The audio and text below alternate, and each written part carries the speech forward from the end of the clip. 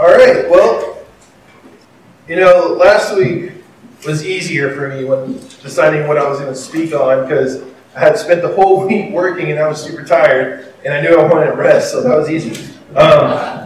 This week I spent a lot of time resting with my family and I was like, I don't know what to talk about. And I was watching my daughter play outside and it was a beautiful day yesterday.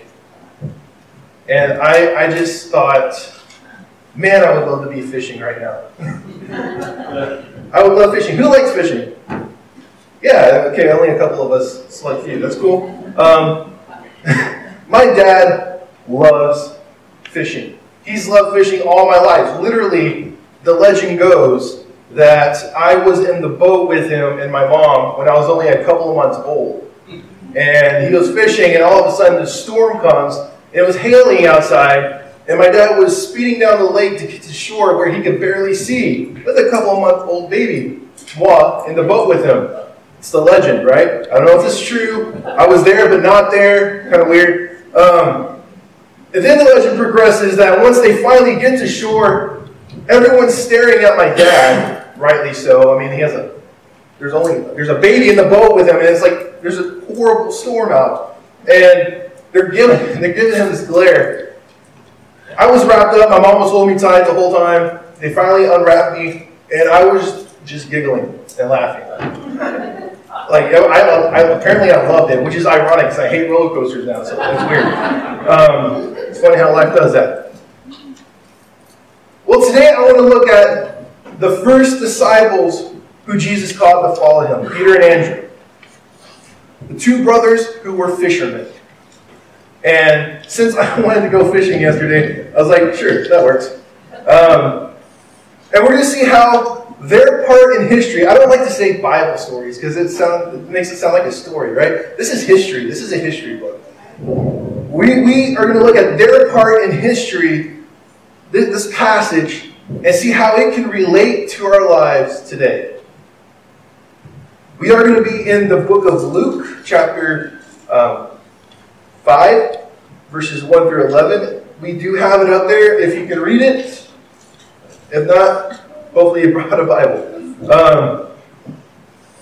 This is what the passage says. As the crowd was pressing in on Jesus to hear God's word, he was standing by the lake. He saw two boats at the edge of the lake. The fishermen had left them and were washing their nets. He got onto one of the boats, which belonged to Simon, and asked him to put out a little from the land. Then he sat down and was teaching the crowds from the boat. When he had finished speaking, he said to Simon, "Put out into deep water and let down your nets for a catch." "Master," Simon replied, "we've worked hard all night long and caught nothing. But if you say so, I'll let down the nets." Then when they did this, they caught a great number of fish, and their nets began to tear. So they signaled to their partners in the other boat to come and help them. They came and filled both boats so full that they began to sink. When Peter saw this, he fell to Jesus' knees and said, "Go away from me, because I am a sinful man, Lord." For he and all those with him were amazed at the catch of fish they had taken. And so were James and John, Zebedee's sons, who were Simon's partners. "Don't be afraid," Jesus told Simon. "From now on, you will be catching people." Then they brought the boats to land, left everything, and followed him. Let's pray before we get started. Heavenly Father, thank you so much for letting us be here this morning to honor you, to read your word, to learn about you, Lord. Help us to not just think of this as another Sunday morning sermon, but something that we can apply to our daily lives as we walk with you. In Jesus' name I pray. Amen. So, the first thing I want to look at when we look at this part in history, this passage, the first thing I want to look at that we can apply to our lives today is that we need to know who Jesus is. We need to know who Jesus is. I'm going to put this on here so it doesn't blow away. Oftentimes, we lose sight of who Jesus is. Or we like to make up things that Jesus might do, or just to get away with something, we might say, Jesus wouldn't mind if we did this. We lose sight of who Jesus is. The only way we can know who Jesus is to see him in action. And unlike Peter, and if y'all didn't know, Simon is Peter in this passage. Unlike Peter, we aren't able to physically at the moment follow Jesus. Jesus is alive, but unlike Peter, we can't physically follow him like he did. So how do we do that? How do we see Jesus in action? Through his scripture, through the Gospels, Matthew, Mark, Luke, and John. We see Jesus in action. And then we also see Jesus in action through our own lives. In verses 4 through 5, Jesus tells Peter to cast their nets into the water. Peter tells Jesus that it hadn't worked all night long. Like these guys have been fishing all night long, haven't really caught anything, and Jesus is like, go out and a little deeper and then cast your net. See what happens. Peter's like, we tried all night, but we'll do it. Ends up catching so much fish that the boat begins to sink. One of the questions I had when I first read this was, why did Peter have this faith? Like, why, when this random guy came up to Peter and tells him to do this, why did he have faith that this was going to happen? Well, that's why reading the entire book or the context is important. If we go up in chapter 4 a little bit, we see that Jesus had just finished healing Simon's mother-in-law. Peter has seen Jesus in action. He just healed Peter's mother-in-law. He knows Jesus can do things. And so that's why when he says cast out the nets, he's like, we tried, but I'll do it because you say so. Peter had an idea who Jesus was at this point. He's seen him in action. He had faith. And the question is this: do you know Jesus? How do you know Jesus? Is it through Scripture? Or is it through a third party who likes to twist it? Our culture right now loves twisting Scripture. I know most of y'all probably don't have TikTok, and that's a great thing. Trust me. There's a couple of people on TikTok who I've seen who call themselves Christians, who call themselves pastors or ministers, and when they open their mouths, it's nothing but lies. It's nothing but lies. And if you go in the comments, they're all saying how great this person is, all the truths, all the facts that this person is speaking. When in reality, it's lies. People love to twist Scripture, to take it out of context, to make it what they want it to be. I have a favorite band, Switchfoot. I don't know if anyone's heard of them. And I'm kind of old. But Switchfoot, they actually still make music. It's awesome. I've been to a lot of their concerts. In fact, if I heard music from 2 miles away that was Switchfoot, I would know it was them. I could probably name you the song and which album it was on, too. Maybe not the year. I get blurry with that. If I was at Walmart and it was crowded and all the people were talking loud or screaming at their kids for not touching things, and I hear one note of a Switchfoot song, I know Switchfoot. I know it's them. I work Mondays and Tuesday nights stocking at Walmart, so whenever they do come on, I'm like, I can sing, but I have to have earphones. It's amazing. That's how we should know Jesus. If someone is talking about him and they start twisting Scripture, we should know right away. That's not true. And how do we do that? We see him in action through the Gospels, and we read his Word. And we see what he does in our own lives.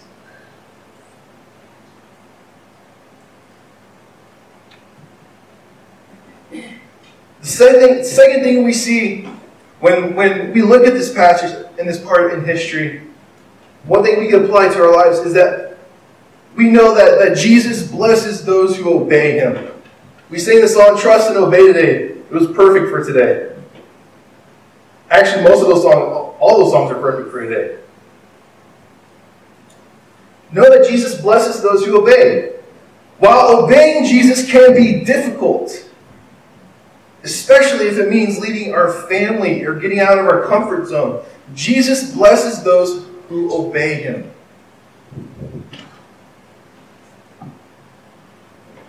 Blessings can come in many forms. They can come physical, material, but it can also come in knowing that we've done what God asked us to do. That satisfying feeling. And while we follow Jesus, we shouldn't be looking for the material or the physical things. It can happen, but we should be following Jesus because it's the right thing to do, because we are in love with him. Jesus blesses those who obey. The biggest blessing is when we obey and come to him in faith. We get the blessing of eternity with him. When we put our faith in him. In verses 6 through 7, Peter and Andrew obey Jesus and are blessed with several fish. It says the boats were sinking. Remember, this is, first of all, let me just say, I wish Jesus was physically here right now so I could go fishing with him. Because that would be awesome. Catch the biggest fish ever. And the most. Like, all of them would be, like, huge, right? But also, too, going back to this, we also have to remember that Peter and Andrew, being fishermen, wasn't a hobby like it is for us. It was their job. It was their job. This is how they make money. This is their life.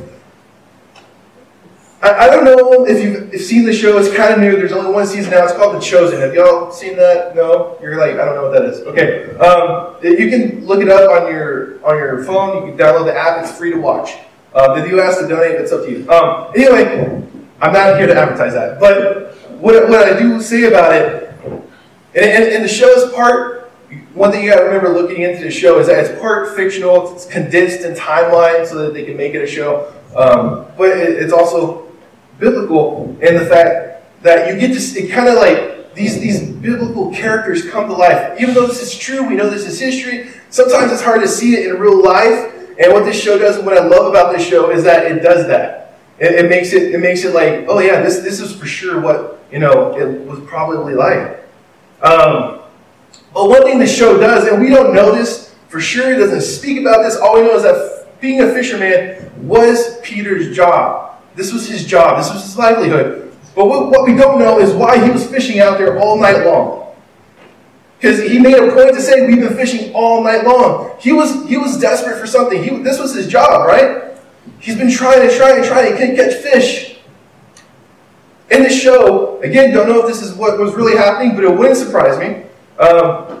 He's about to lose his house. He's about to lose his boat. That's, again, his tool for livelihood. He's about to lose these things to the Romans because he can't pay his debt.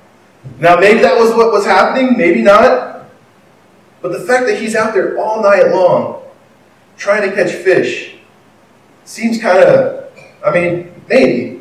But I wouldn't put it past that was what he was going for. Like, he needed the money.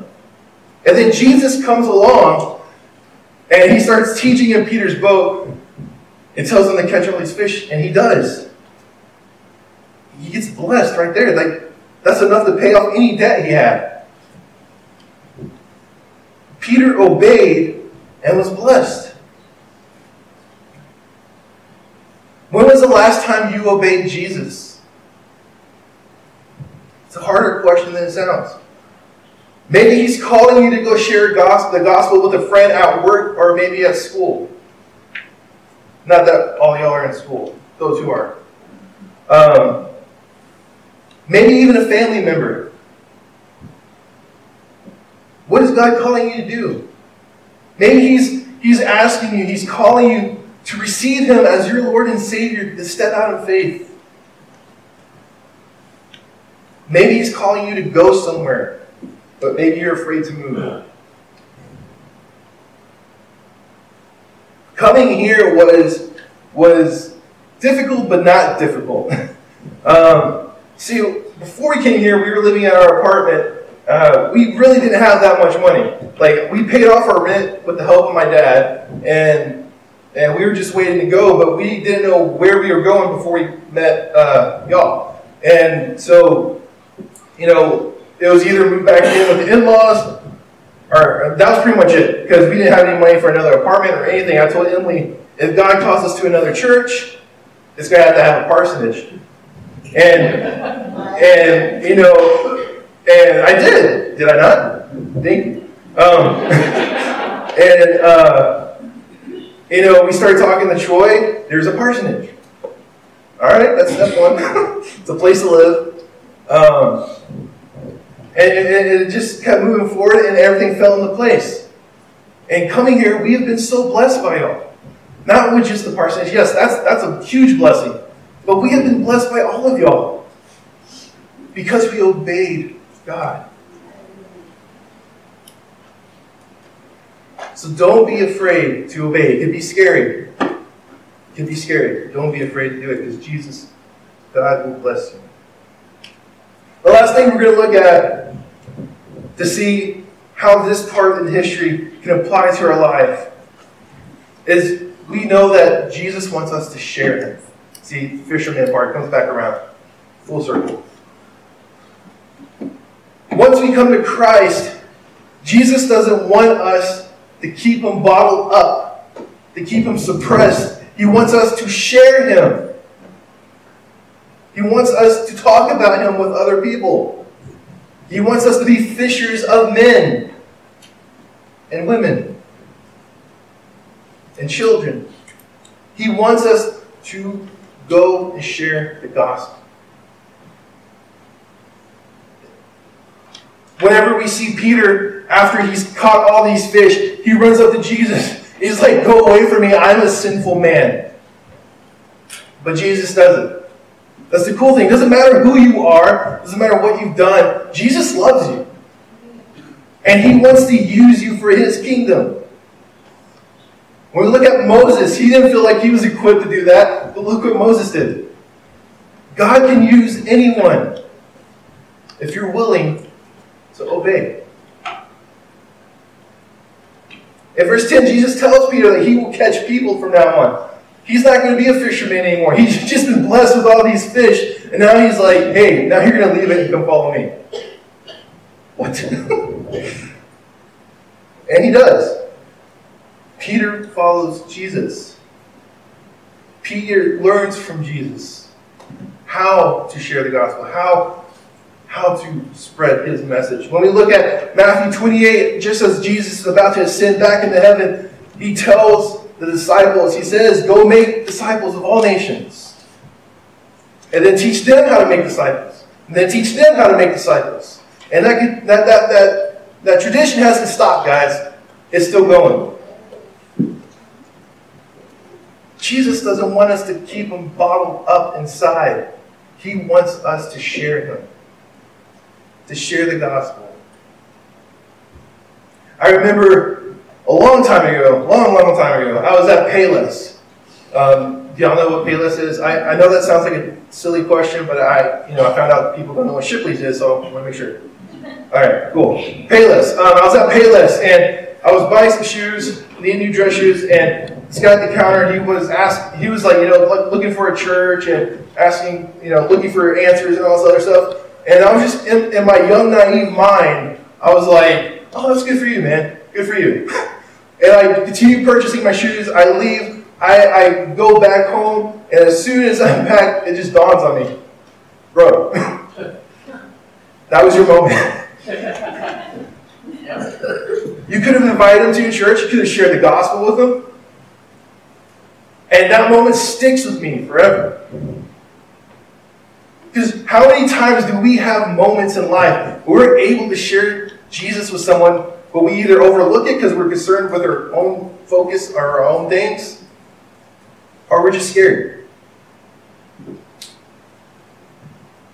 Do you know Jesus? Are you obeying Him? Are you sharing Him?